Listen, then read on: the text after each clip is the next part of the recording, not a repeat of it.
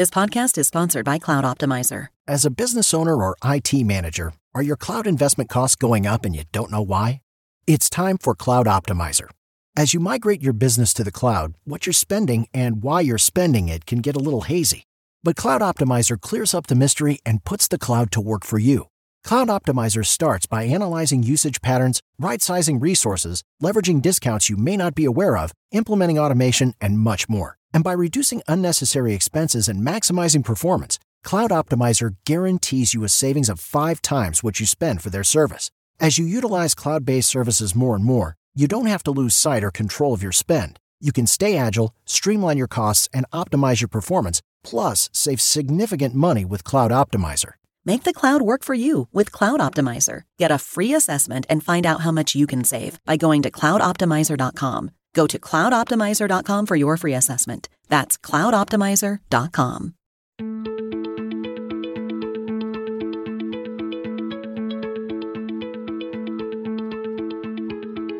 I'm Neil Zacharias, and you're listening to Eat for the Planet. On this show, we try to answer the question, how can we eat in a way that nourishes us without starving the planet? The show features conversations with food industry leaders, health and sustainability experts, as well as entrepreneurs and creative minds who are redefining the future of food.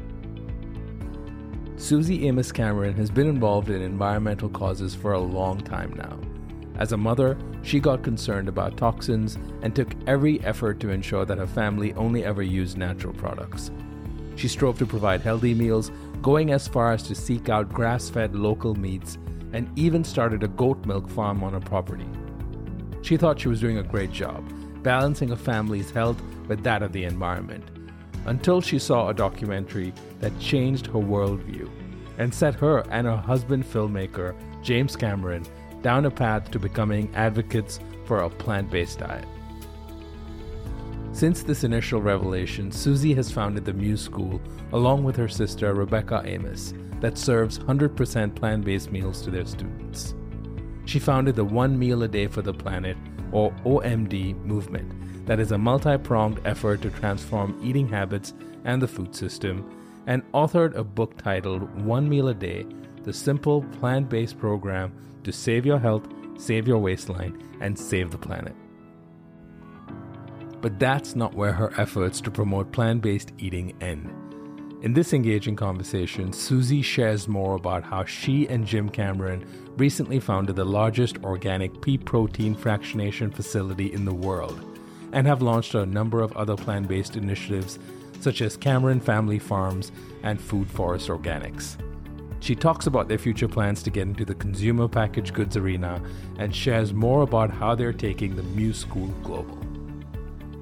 While there are plenty of studies and facts that indicate our planet is on the brink of environmental collapse, Susie believes educating people about the power of plant-based eating can lead to enormous change. I certainly agree and couldn't be more excited about the project Susie has in the works to set this change in motion. To learn more about them, listen in.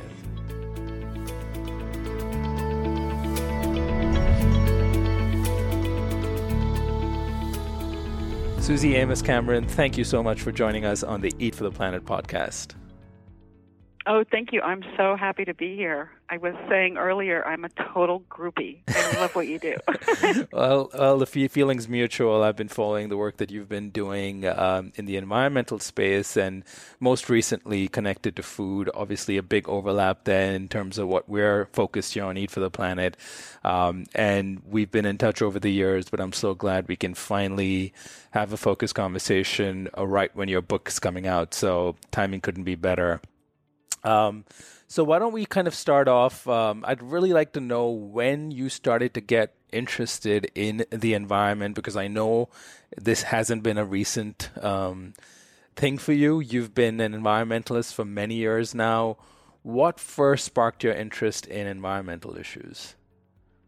Well, I think if we're specifically talking about the environment, it was probably around the time I had my first child, which was hard to say, but 28 years ago.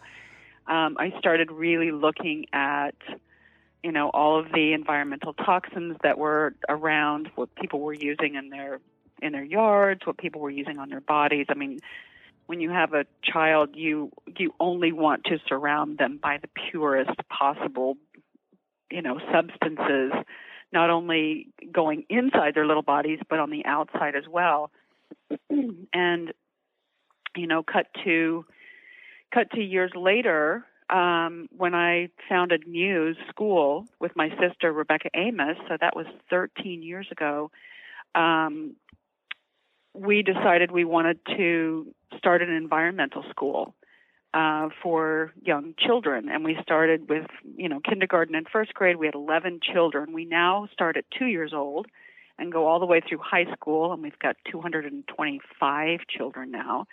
But all of that decision to start that school was preempted by a lot of the work that Jim and I had done together around the environment, investing in renewable energies, and I was, working with a lot of different environmental NGOs, sitting on the boards and leadership councils, things like that, and so then we started the school, because the idea behind it was really that, as adults, we all pat ourselves on the backs, for if we can have solar, for having solar, for driving a hybrid or an electric car, and for recycling.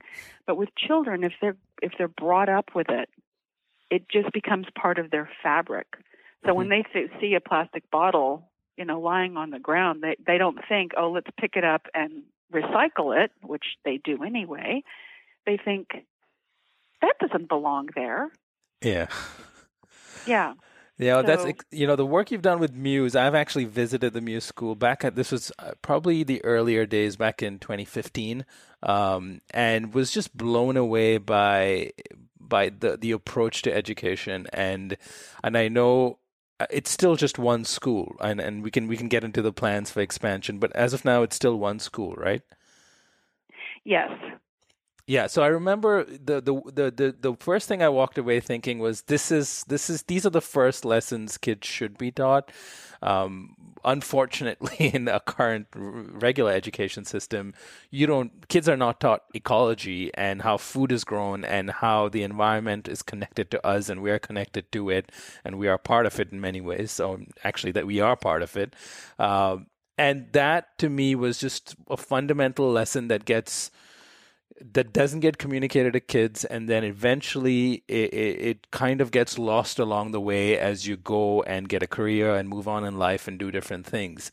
So firstly, I commend you for having thought about focusing and tackling the issue of education, because it is, from an environmental standpoint, undoubtedly it's a big problem. But in general, I think we can do a lot better. And it's interesting how your journey from being concerned about your kids led you to go and do something about it. So it just goes to say that if you follow your intuition, your life will kind of show you the way, and you just have to then follow it. Yeah, absolutely. I mean, so, one of the main reasons why we started the school was that Jim and I both brought a child to the marriage, and we watched them go through different educational systems. And I personally loathed school. I just went to school with a tummy ache every single day. I was a good student, but I was so shy, and I really, really didn't like school. And I started noticing with our two older kids that they were really they were trying to put them into these boxes that they just didn't fit into. And then we ended up finding this really great high school for them, and it really celebrated them for who they were. And all of a sudden, my son he opened up physically. I watched his shoulders all of a sudden go from, crouching forward to arching back. And our daughter, who had lived under a hoodie for a very long time, all of a sudden that hoodie came off, and, her purple and blue hair came out, and they were really celebrated for the individuals that they are, and their schooling was organized around what they were into, their schedules were at school. And so when Jim and I had 3 children together, and the oldest of the 3 was getting ready to go to kindergarten. And I started looking around at schools, and I knew, I had these criteria. I wanted to make sure that the children were going to be allowed to learn in their own way at their own pace, that they would be taught about the environment and taking care of their land, that they were going to understand, gardening and where food actually comes from, and that they were going to be fed beautifully, and that they would have rigorous academics, but that the academics would be built into what their passions were. Mm. So I begged my sister. She has a master's in early childhood, and she had opened an early childhood facility in Wichita, Kansas. So I begged her and begged her and begged her and begged her, and, being the persistent older sister that I am, she finally acquiesced, and she commuted for quite a while to L.A. to help me start it. And now she lives here with her husband, and they run the school now. They're there every day. And so there was such an interesting journey around it, because I remember from day one,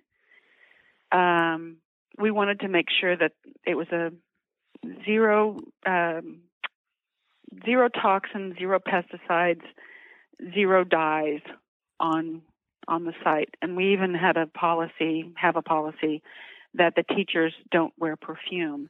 And every rug that we had, every piece of furniture, every curtain, we made sure that it didn't have any off-gassing, or that it was zero VOC paints, all of those kinds of things, because we really wanted it to be a toxic-free, dye-free, pesticide-free zone. Yeah. And with that, there was a situation that happened right before we started the school, where my oldest son came home from school, and he said to me, "Mom, why do we have plastic bottles in the house?" Well, this was, 14, 15 years ago. And I said, well, we need water, sweetheart. And he said, "Mom, we don't need plastic bottles. We can just, drink it out of the tap." So I thought I was being so good. I got rid of all the plastic bottles, and I got a water dispenser. He came in and he said, "Mom, that's really great, but that big bottle is still a plastic bottle." So I was like, "So what do I do then?"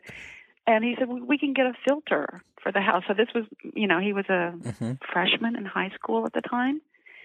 And so from that moment on, we put filters not only in our homes, but that's how we started the school. We had filters, and each child got their own canteen when they started school. And that has continued through for the last 13 years.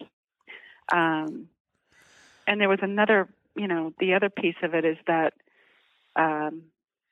I guess we're going to get into, the food and the connection with the environment. And I can just jump in right now if you want me to. Yeah, go for it. Yeah. Yeah. So, when my son was little, and I really got involved in making sure that everything that he was eating and that I was eating was organic. Mm-hmm. So we went down the path of, all organic dairy and grass-fed beef and free-range chickens and, cage-free eggs and all of those things. We always had, I think our dinner was always revolved around a big salad for sure. But we were eating all of those other things, and I thought we were eating perfectly. And then I met, when Jim and I got together, I slowly kind of revamped our kitchen and everything. Eventually everything was organic. And then when we opened Muse, everything was the same way there. And I wanted to make sure that the kids were being nourished beautifully. Mm-hmm. And we had a lot of raised beds, so they were growing produce. But again, we had free-range chicken and grass-fed beef and blah, blah, blah. And then May 6th, I watched Forks Over Knives, and it totally blew my mind. A friend of mine, Elliot Washer, had told us about it. He's an educator, a very well-known educator, and had been plant-based for a long time. And that DVD sat in my office for probably 9 months. When somebody tells me about a book or a DVD, I typically get it, and my stack gets very big, but I eventually watch it or read it. And anyway, I grabbed it on the way down to the gym, and I literally had to just sit down and watch it. I felt so gut-punched about halfway through it, because I thought, wow, we've been advertised to our whole lives that we need, animal products to have meat, to have strong muscles, and we need dairy to have strong bones and strong teeth. I mean, I grew up in Oklahoma, and we actually grew our own cows and our own pigs. And my mom, I don't know how many times I heard her say in my lifetime, and I'm still hearing it from her, you girls need to drink your milk. And so when I saw Forks Over Knives, and we were kind of at a situation where, Jim, I was coming to it from a health point of view. Mm-hmm. Jim has heart disease and cancer on his side of the family. I've got heart disease and cancer on my side of the family. And, the doctors were telling him, that he probably needed to start taking some, meds for his heart prophylactically. Mm-hmm. There wasn't even anything wrong. They were just looking at, that genetics word. And anyway, so I watched this movie, and I grabbed it, and I went straight up to the house, and I just said to him, babe, I need an hour and a half of your time tomorrow. And he said, oh, okay, well, where are we going? I said, we're not going to go anywhere. We're going to watch a movie. Oh, cool. Well, I love movies. What are we going to watch? And I said, I'm not going to tell you what it is, but I just want to sit and watch it, and then we can have a conversation about it afterwards. And sure enough, we watched the whole thing. And by the time we got from our kitchen our TV room into our kitchen, he said we shouldn't have any more animal products at all. Wow.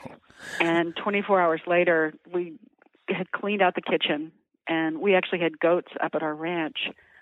And 48 hours later, we had stopped the production of the goats, because we were making our own goat yogurt, goat cheese, and goat milk, which was super yum. But it just, and I realized that it's a very small percentage of people that decide to blow their kitchen up and go cold turkey, as it were. But that's just how we roll. Yeah. And and we felt the effects immediately. And it was right around that time that, Jim started educating me on the environmental issues.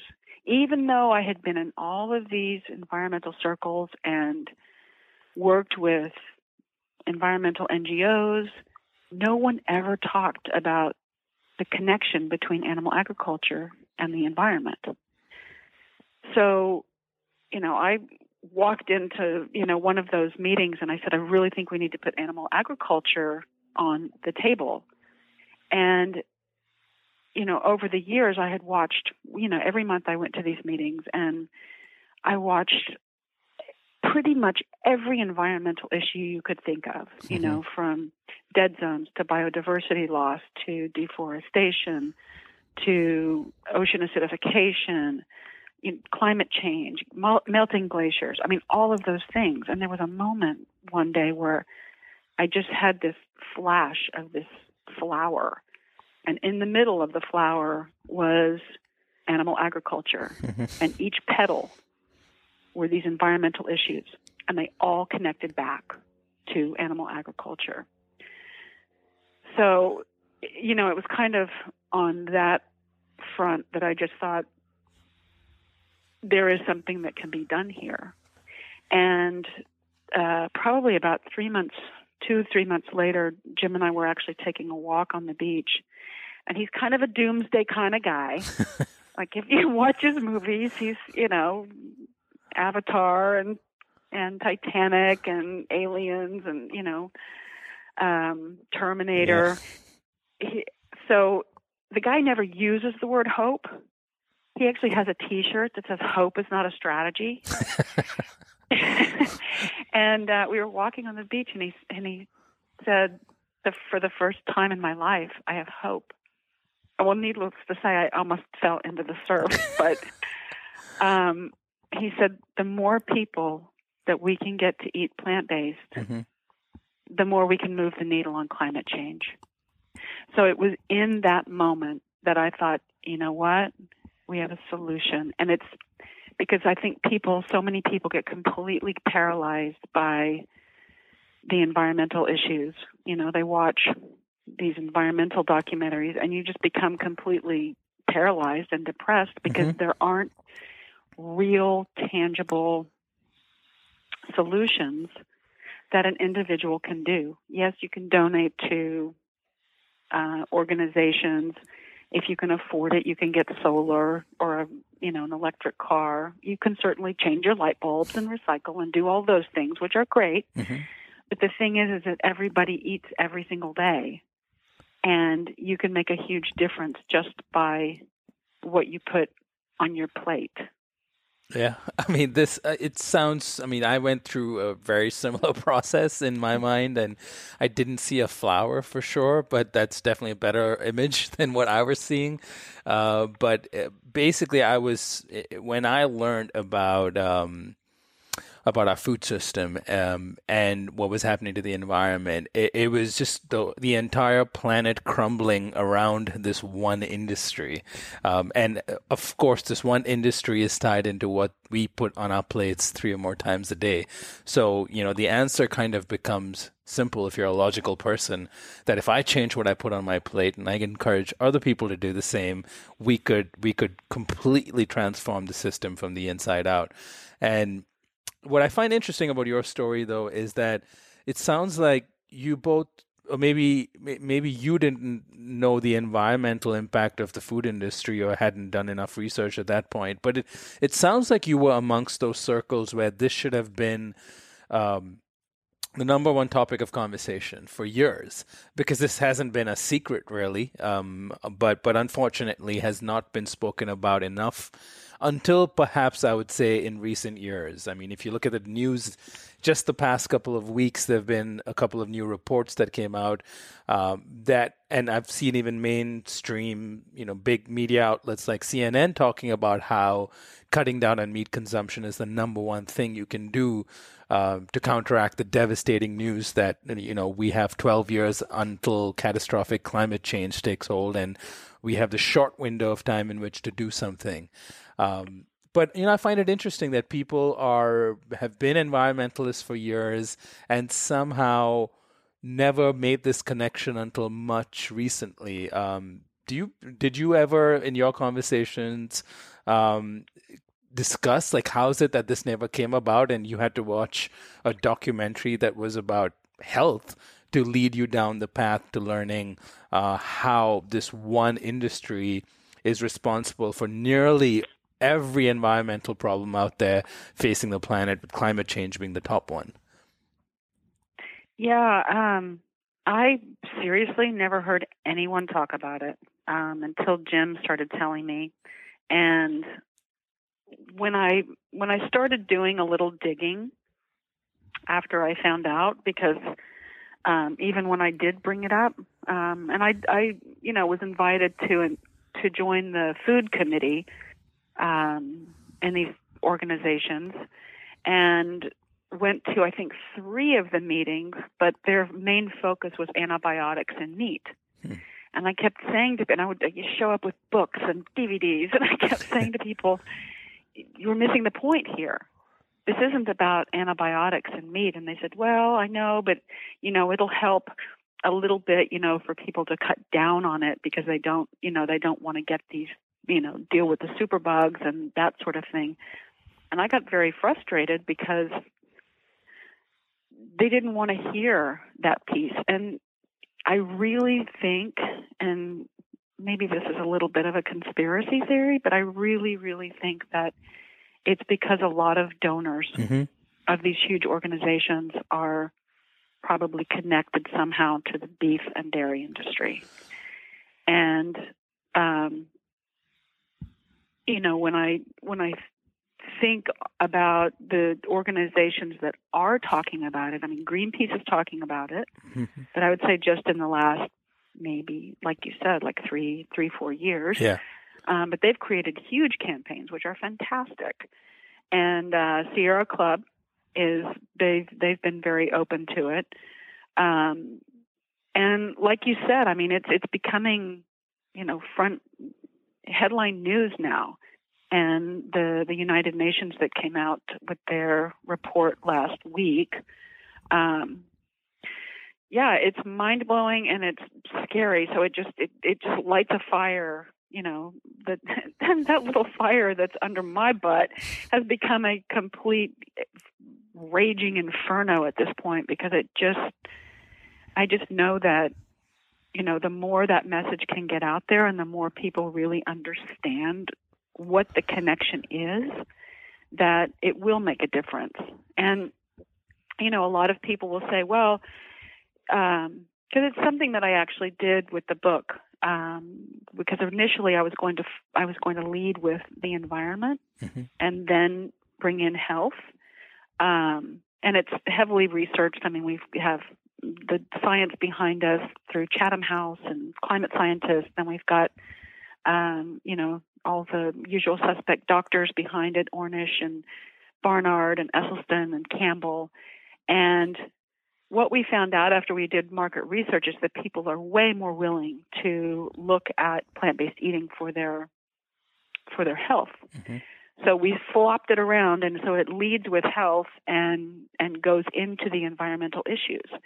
But I always say to people, it's like it doesn't. My underlying reason for getting people to eat more plant-based is absolutely for the environment. I'm happy if they, lose weight and get healthy and get off their meds, of course. And I'm happy that, the animals don't have to suffer. But if we don't do something about the environment, none of that other stuff is going to matter. So I tell people, like, I don't care if you do it for your health or for the animals or for your skin or your waistline or for your sex life. I don't care. Yeah. Because everybody wins. There's zero downside to eating more plant-based foods. Yeah. Just to interrupt, I have a quick question on the fact that, why is it then, because it's important to get this out of the way before we jump to the, of course, you and I agree on plant-based as being the solution, but one of the initial pushback that I years ago started to receive, especially from environmental organizations, because that was one of my key drivers of why I focused on food. I was concerned about the environment. Was usually they would point to smaller farms and people who are doing grass-fed beef and organic dairy and other smaller farms who did not have the massive environmental impact that we've seen factory farms have on the planet. And usually I found most of the nonprofit or the NGOs, many of them actually recommended that this was a viable option from a sustainability standpoint, which to me seemed, not to say that they're better or worse. I think that's not up to me to decide that. But I do think that it just brings up a bigger question: is you're missing the bigger picture, which is that this isn't necessarily about how to farm animals in the most sustainable way. It's the fact that, 7.6 billion people on the planet want to eat meat. And if we have to feed all of them meat all of the time and keep it cheap, then the only way to do that right now is to have factory farming. And if you did shift to smaller farms, the only way that would work if people all cut down on their meat consumption. So all roads eventually lead to the same solution. The only way you can feed millions of people, billions of people actually, on a meat-heavy diet is by cutting down on meat, dairy, and eggs, and incorporating more plant-based foods. And eventually we would not have a choice, because that is that is just the stark reality as our population balloons now to about 10 billion by the year 2050.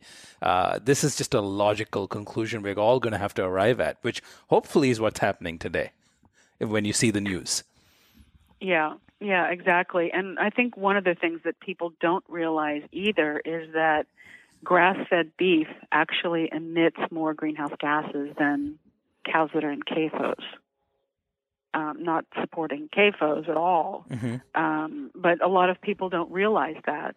And, the bottom line, too, is that even if you know what your cow is eating and what your chickens are eating and you're consuming that, it's still animal products, and it's still detrimental to your health as well.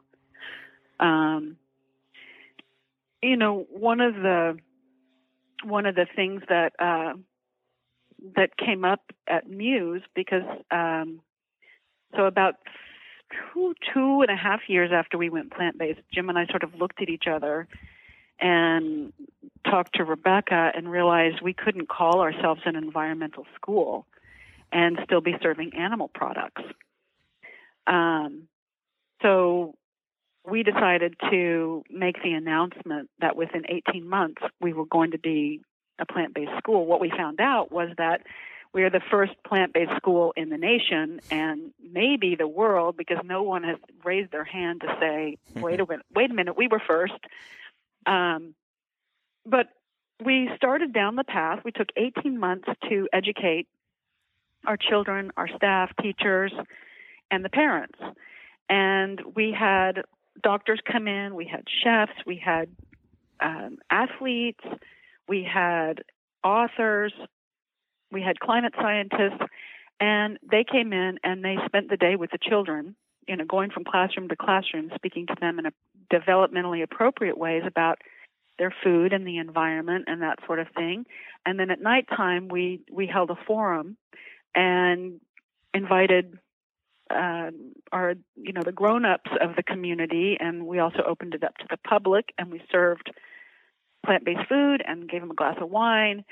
And even after all of that, it was full-on mutiny when we said we were still going plant-based. So much so that they really thought that their children were going to be undernourished. Mm-hmm. So we had Neil Barnard and Dean Ornish create documents for us they're posted on the website, and we handed them out, and they're going to be there in the book as well. But all of the health benefits from eating plant-based. And even after all that, we lost probably 50% of our kids. Wow, okay. Unbelievable. So it was full-on mutiny. Now we quickly regained our enrollment, and we've now surpassed it by 120 more, probably 150. And even through all of that, there was one day where Jeff, our head of school, who's my sister's husband, my brother-in-law, and he was there and getting very, very frustrated with these families because they were pushing back. Where's the protein and essential fatty acids? And he said, people, it's one meal a day. You can feed them eggs and bacon in the morning, and you can give them a burger at night. It's one meal a day. It's OMD. So that's where OMD was born, was at school. That's interesting. And so we created a pledge that all the kids do at the beginning of the school year, and the parents do too. And they can pledge one meal a day for the year, or two, or they can, be 100%. And just one person eating one plant-based meal a day for a year will save almost 200,000 gallons of water and the equivalent of carbon in driving from Los Angeles to New York City. Wow. So the amount that you can actually make, you can make such a huge difference just being one person. I know for myself that, and I know that I'm in a unusual and very privileged situation where I can start a school and I can create a dress design contest, and I can start, environmental NGOs and organizations and things like that. And I still would wake up in the morning and think, it didn't matter how hard I worked or how hard I tried, it wasn't really making that much of a difference. And it wasn't until, looking at plant-based eating and how impactful it is that I realized that, as an individual, as one single person on this planet, with this simple, elegant solution, that I can make a difference. Yeah. No, I mean, it's almost unbelievable how simple it is. It seems on paper, yet it is not necessarily simple to get someone to understand that we need to make this change. I think once it clicks in your mind, and once you feel it, you see it so clearly. It's like a light bulb going off, and you almost waking up from a dream state to realize that, wow, we can all just fix this right now. We only have to want to do it, right? We just have to choose to do that. And it's interesting to hear about the school and the fact that OMD, the idea even came out of there, because parents are the ones who are, and I've talked about this a lot before, are the ones with the most amount of concerns.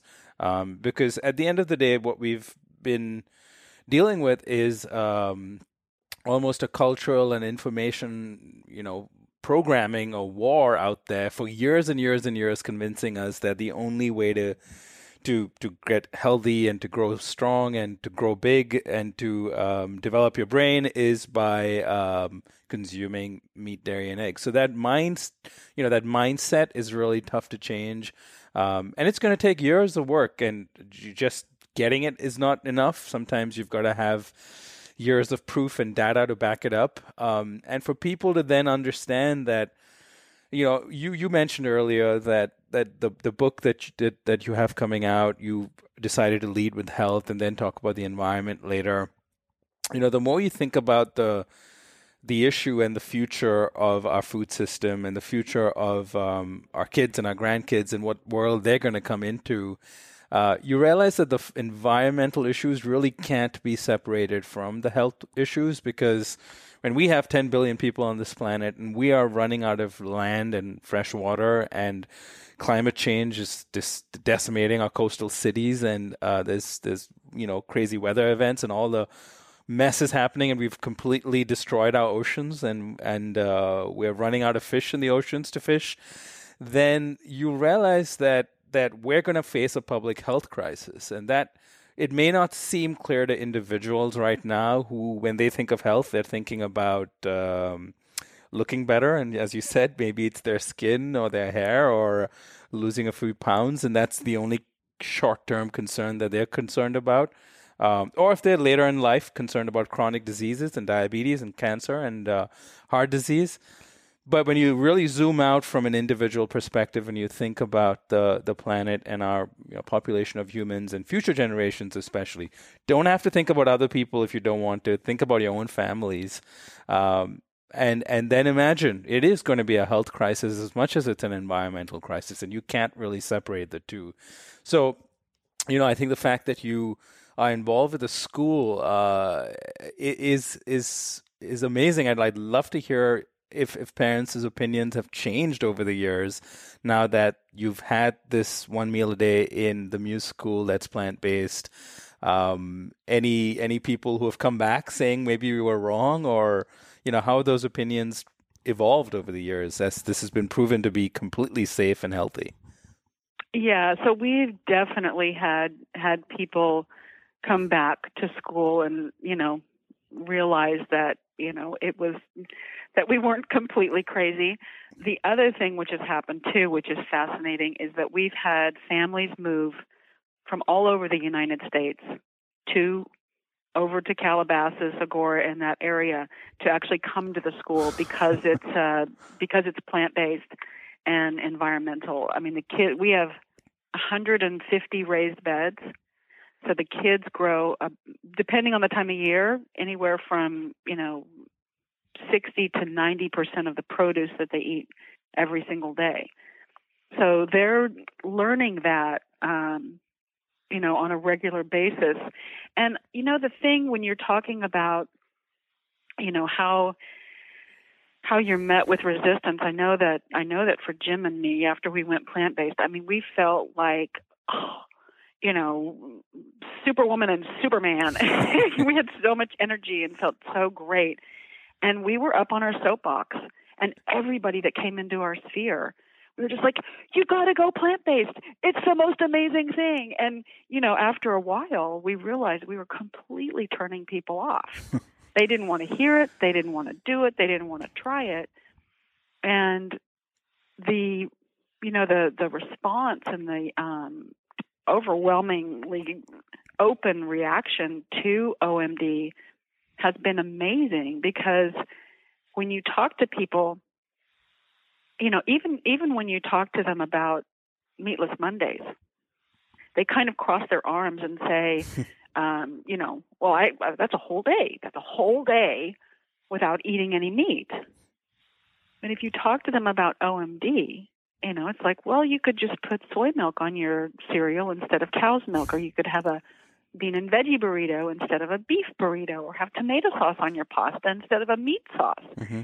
And all of a sudden you just see their shoulders relax, and they're sort of like, oh, well, that's reasonable. That sounds easy. I could do that. And then typically what happens is, yes, they do one meal a day, and then they realize if they're doing it for breakfast, they don't have that mid-morning dip or, the afternoon slump if it's after lunch. And usually if they're doing it at dinner time, they're like, I slept better. I didn't have acid reflux. And so they realize that they feel better and lighter after they eat one meal a day, and they typically move to two. Mm. I don't know how many people I've had, they write me and they're like, well, I'm up to 2 now.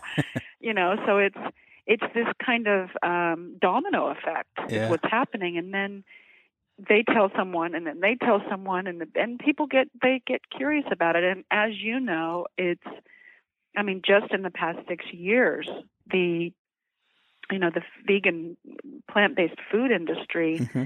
is exploding. I think they were saying that it's going to be a $6 to $7 billion industry by the end of next year. So it's really amazing, and it's trending not just here in the United States but everywhere. And we've already the book is already in 7, 8 different countries, and then we just sold the rights to all of the Spanish-speaking countries. So people are curious about it, and they want to do it for their health. And some people, again, for whatever reason, they want to do it. So it's trending, and I don't think it's like a trend. I think it's just moving in that direction. Yeah, when we're talking about the food industry. Mm-hmm. So Jim and I, when we went plant-based, our whole lives, we just did a 180. And all of our investments became investing. We started investing in farms mm-hmm. and plant-based proteins. We built the largest pulse fractionation plant up in Saskatchewan. And so we're creating plant-based proteins out of pulses, out of peas and lentils and fava beans. And we're actually working with the food center up there and creating food products out of that, like cheeses and ginger beef and pulled pork and snacks and sauces and, all kinds of different things. And those are actually, the first ones rolling out will be OMD food products that will launch in early 19. Oh, so that's exciting. I didn't know about that.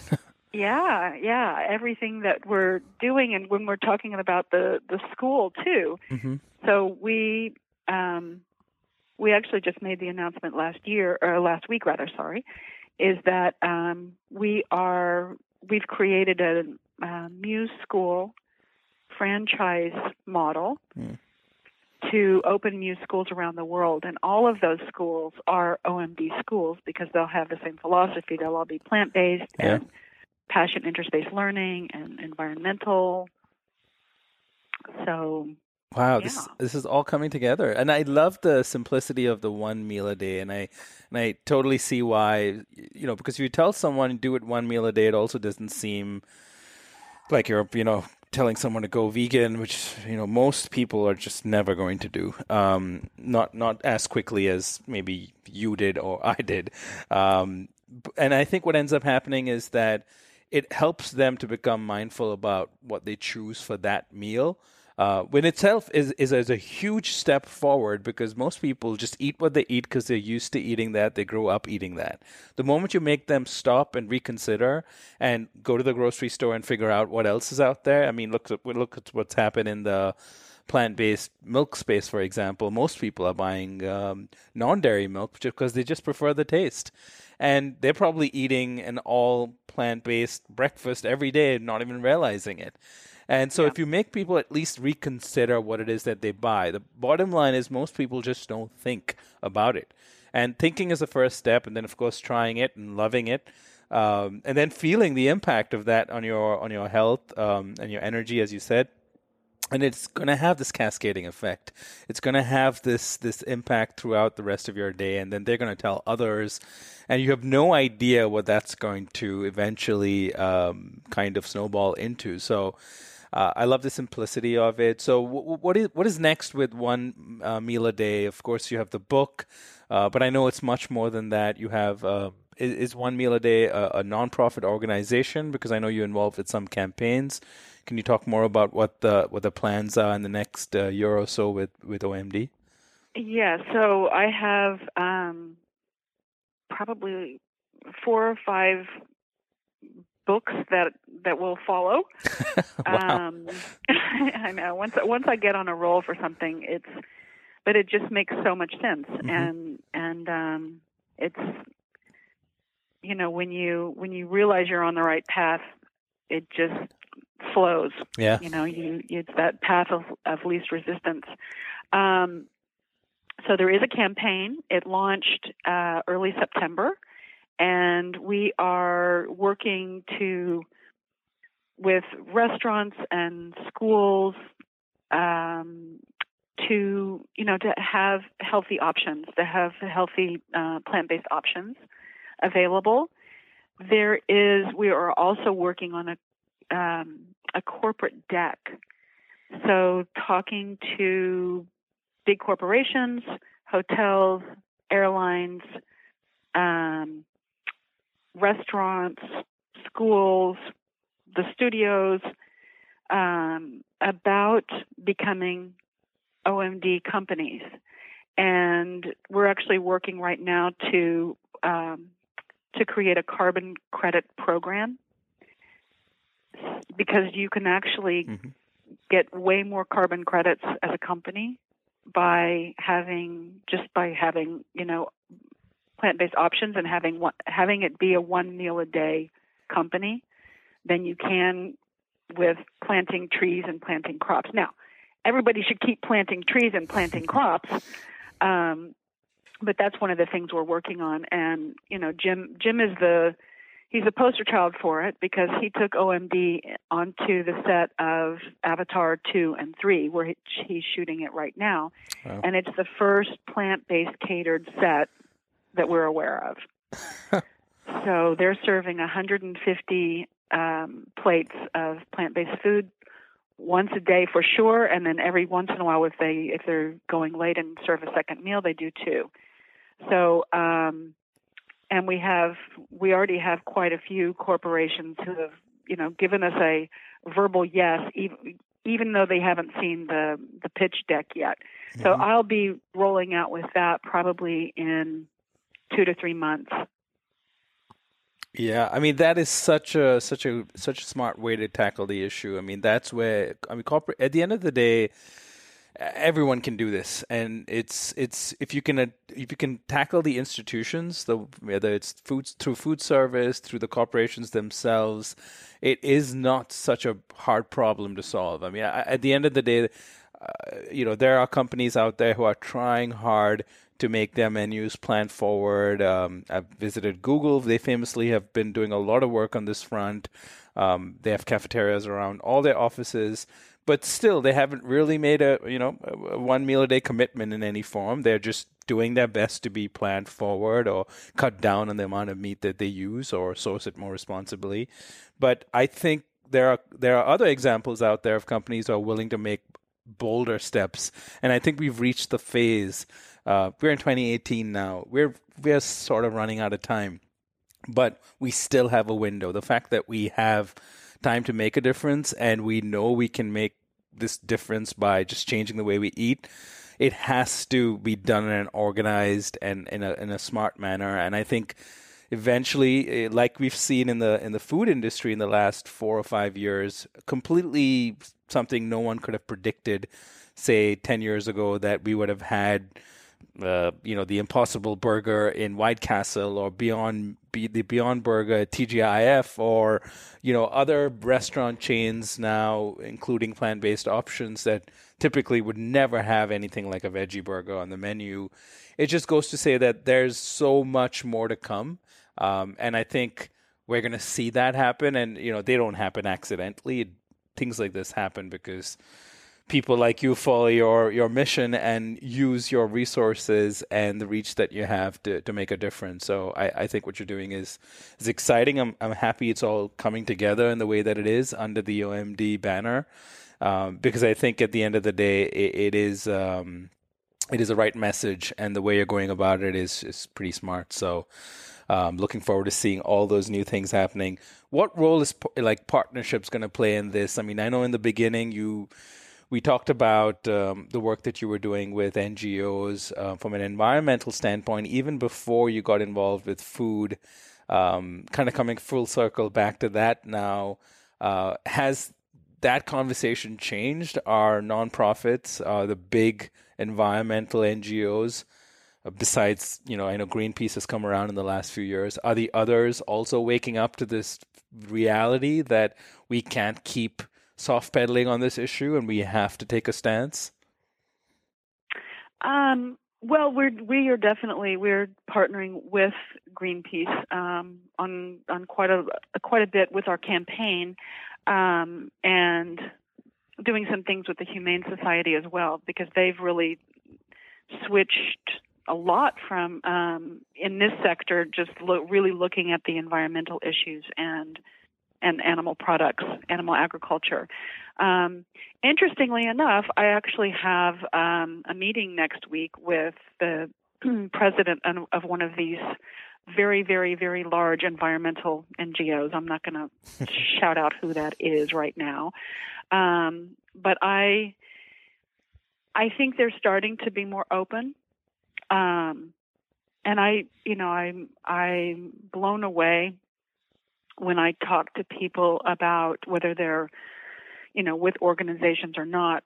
A lot of people actually consider themselves environmentalists, mm-hmm. and they have the hybrid or the electric car. They recycle. They have the environment in mind, yet they're still eating animal products. Mm-hmm. So when I point it out to them, you kind of see the jaw-dropping moment when you tell them that animal agriculture is the second leading cause of greenhouse gases and climate change, more than all transportation combined. Every car, every airplane, every bus, everything. And, it's harsh sounding, but I don't think anyone can really realistically call themselves an environmentalist and still be eating animal products, because every time you eat animal products, you are contributing to the devastation of our planet. Mm-hmm. Yeah, I mean, I couldn't have said it better. I mean, I think if you have to keep repeating the message. That's the thing till it gets across to people. And I think luckily the phase we are in right now, people's perceptions of plant-based food has also started to shift and change. What was considered to be plant-based a few years ago was nothing more than, some tofu and rice perhaps. And that's undoubtedly not the case. And I'm not just talking about the great restaurants we have in places like LA and New York and San Francisco, but also the fact that you can literally walk into any major grocery store these days and buy products that you can make a really delicious meal out of has made things really easier for people like you or me who are trying to spread this message out there and convince people to just make a small shift. This isn't about everyone turning vegan overnight, and I don't think that needs to happen even. I think if enough people just, cut down on meat and dairy, ate one meal a day that's plant-based, we could really make a significant impact, not just in this country, but hopefully around the world. And it all needs to start happening now. It's unfortunately going to be too late. Yeah, I totally agree with you. I mean, one of the really positive things that, I started hearing, I guess, a year and a half, couple of years ago was, the beef and dairy industry, they realize how things are trending, and they're actually investing in those plant-based meats and plant-based, milks. Yeah. Which, that's a huge message right there. Yeah, I know. I don't think you need a clearer sign. I mean, I always say that to people. I said, forget all the stats that I've said about, how animal agriculture is terrible for the environment.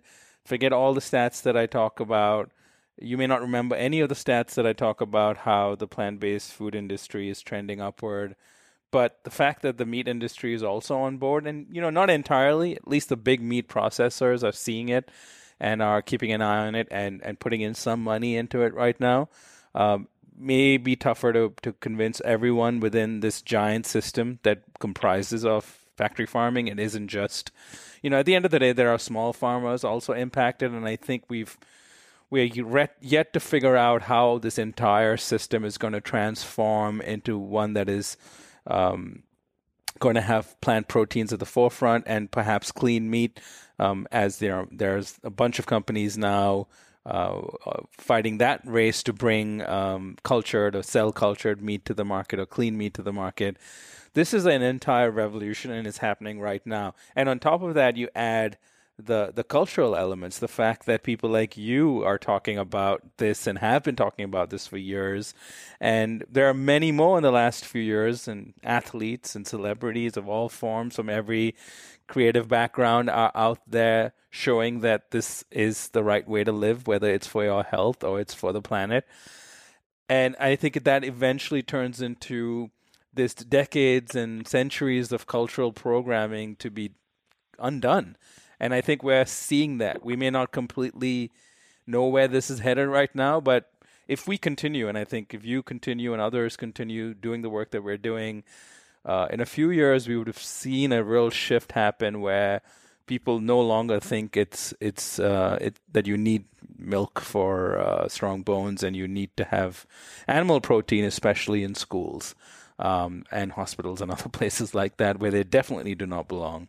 So it's interesting. We're in a very early stage. We probably don't see the bigger picture yet, but we're hopefully the ones helping to paint it.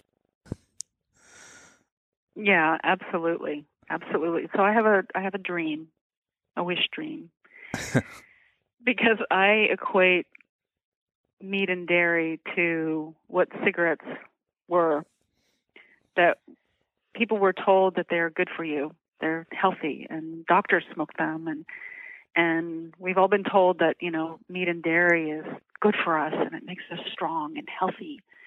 And there was a moment when, smoking just slowly people realized it wasn't good for you, and it was moved out of public places. And, certainly in LA, it's really, really challenging to get a whiff of cigarette smoke. And when I do, I immediately think, well, no, wait a minute. They're polluting my air. I don't like that smell. I don't want to smell it, and it's polluting my air. And my hope and dream is that there will be a moment, hopefully not too far in the future, that, there will be restaurants that are still serving meat, but that the majority of people will be eating plant-based.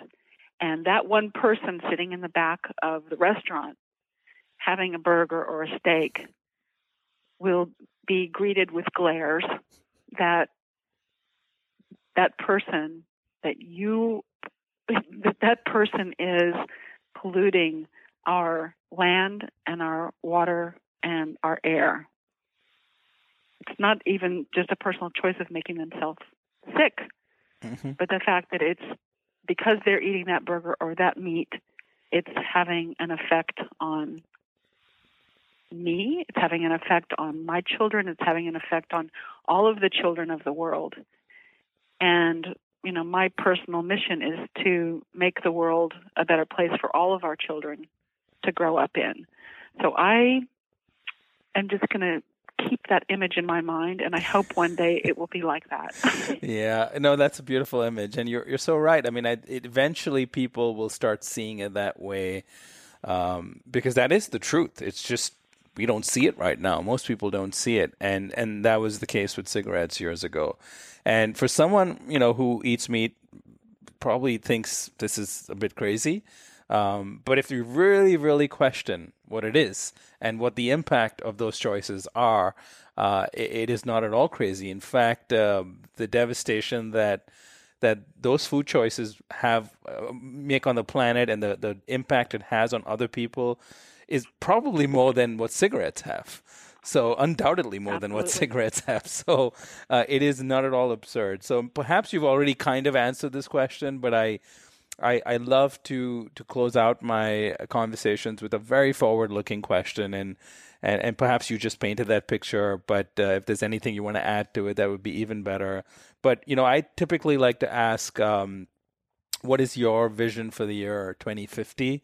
And there's real reasons why I give the year 2050s. We'll be about 10 billion people on the planet.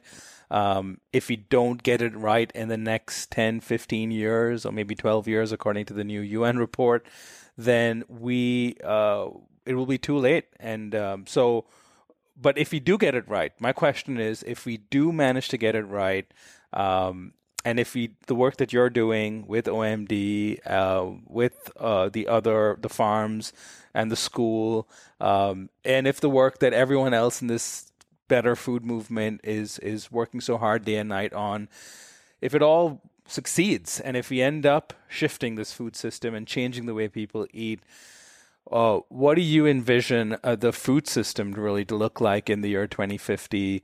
If you get it right, not the doomsday scenario, but one of hope. Right. Right. Using that word hope. Well, in a perfect world, 99.9999% of people will be plant-based, number one. And, that not only is a situation that will help our environment, but the amount of people that are going to be living on this earth, we have to shift to a plant-based diet, because we can't survive eating meat the way we eat it. I think it was Johan Rockström that said if we continue down this path, we'll need 4 more Earths in order to grow that much meat. And we don't have 4 more Earths, number one. And people are starving and they're not eating well because we're using so much land to grow beef and dairy, or to grow the crops that are being fed to the animals. And so I hope that we are able to, my vision would be to take that land back from animal agriculture and grow food, grow vegetables and grow fruits, and, give life instead of take life. Yeah, I think that's an amazing picture. At the end of the day, I think we're at the phase where we can learn from our mistakes from the last 70 years or so. And the moment we learned what got us to the point where we are at now, where we're facing this likely doomsday scenario, we have the power now to change that. And I think, I really do think, I have hope like you do, that people will wake up and decide to make a change in whatever way they can in their own lives. And if they don't do it for themselves, they will do it for their kids and their grandkids. Because if we don't do anything, then there's no doubt that in the year 2050, this won't be a very pretty planet to live on, and it won't be very great for people who are living on it. So, Susie Amos Cameron, thank you so much for the work that you're doing. I'm very excited for people to check out your book, One Meal a Day for the Planet, and for your movement that you've launched with it to do really big, impactful things in the years ahead. And I'm mostly grateful for the fact that you're using your position of privilege and power to focus on something that truly matters. In fact, it is probably the biggest, most important problem we face right now as humanity is how do we get people to change the way they eat to save the world and to preserve it for years and years to come. So thank you once again for being on the podcast, and I look forward to following the work that you're doing for years ahead, and to do stuff with you and work together on this very important mission that you're on. Thank you so much. And just a word of hope. If my brisket-eating, rib-eating brothers and sisters in Oklahoma can change their diet, then I have hope for this world. Well, that's great. Well, thank you so much, Susie, and look forward to connecting with you again really soon. But thanks for all the work that you're doing. Yeah, me too. Thank you so much, Nil.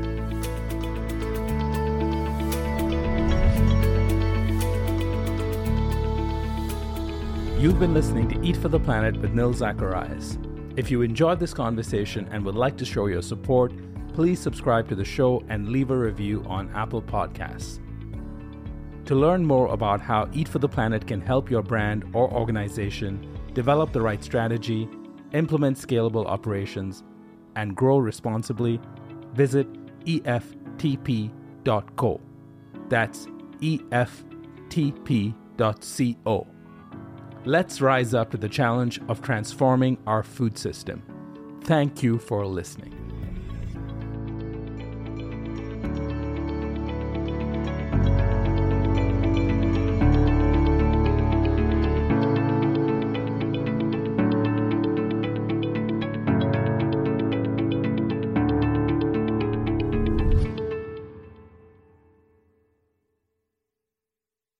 The headlines remind us daily, the world is a dangerous place. The elites in charge say everything's fine, stop noticing. But you know better. And your gut knows that time is short to prepare for a world that is 4 missed meals away from chaos. My Patriot Supply has helped over 3 million families become more self-reliant and is the company Americans trust to prepare. Go to MyPatriotSupply.com and secure their best-selling 3-month emergency food kits. Each contain delicious breakfasts, lunches, and dinners, averaging over 2,000 calories per day. Secure at least 1 food kit for each family member. For a limited time, save $200, plus get free shipping on all their Ready Hour 3-month emergency food kits. You're not ready if it's not Ready Hour Foods. My Patriot Supply also has solar power generators, water filtration units, biomass stoves, heirloom seeds, and critical survival gear. Shop MyPatriotSupply.com today. MyPatriotSupply.com. It is Ryan here, and I have a question for you. What do you do when you win? Like, are you a fist pumper, a woohooer, a hand clapper, a high fiver? I kind of like the high five, but if you want to hone in on those winning moves, check out Chumba Casino. At ChumbaCasino.com, choose from hundreds of social casino-style games for your chance to redeem serious cash prizes. There are new game releases weekly, plus free daily bonuses, so don't wait. Start having the most fun ever at ChumbaCasino.com. No purchase necessary. VGW Group. Void where prohibited by law. See terms and conditions. 18+.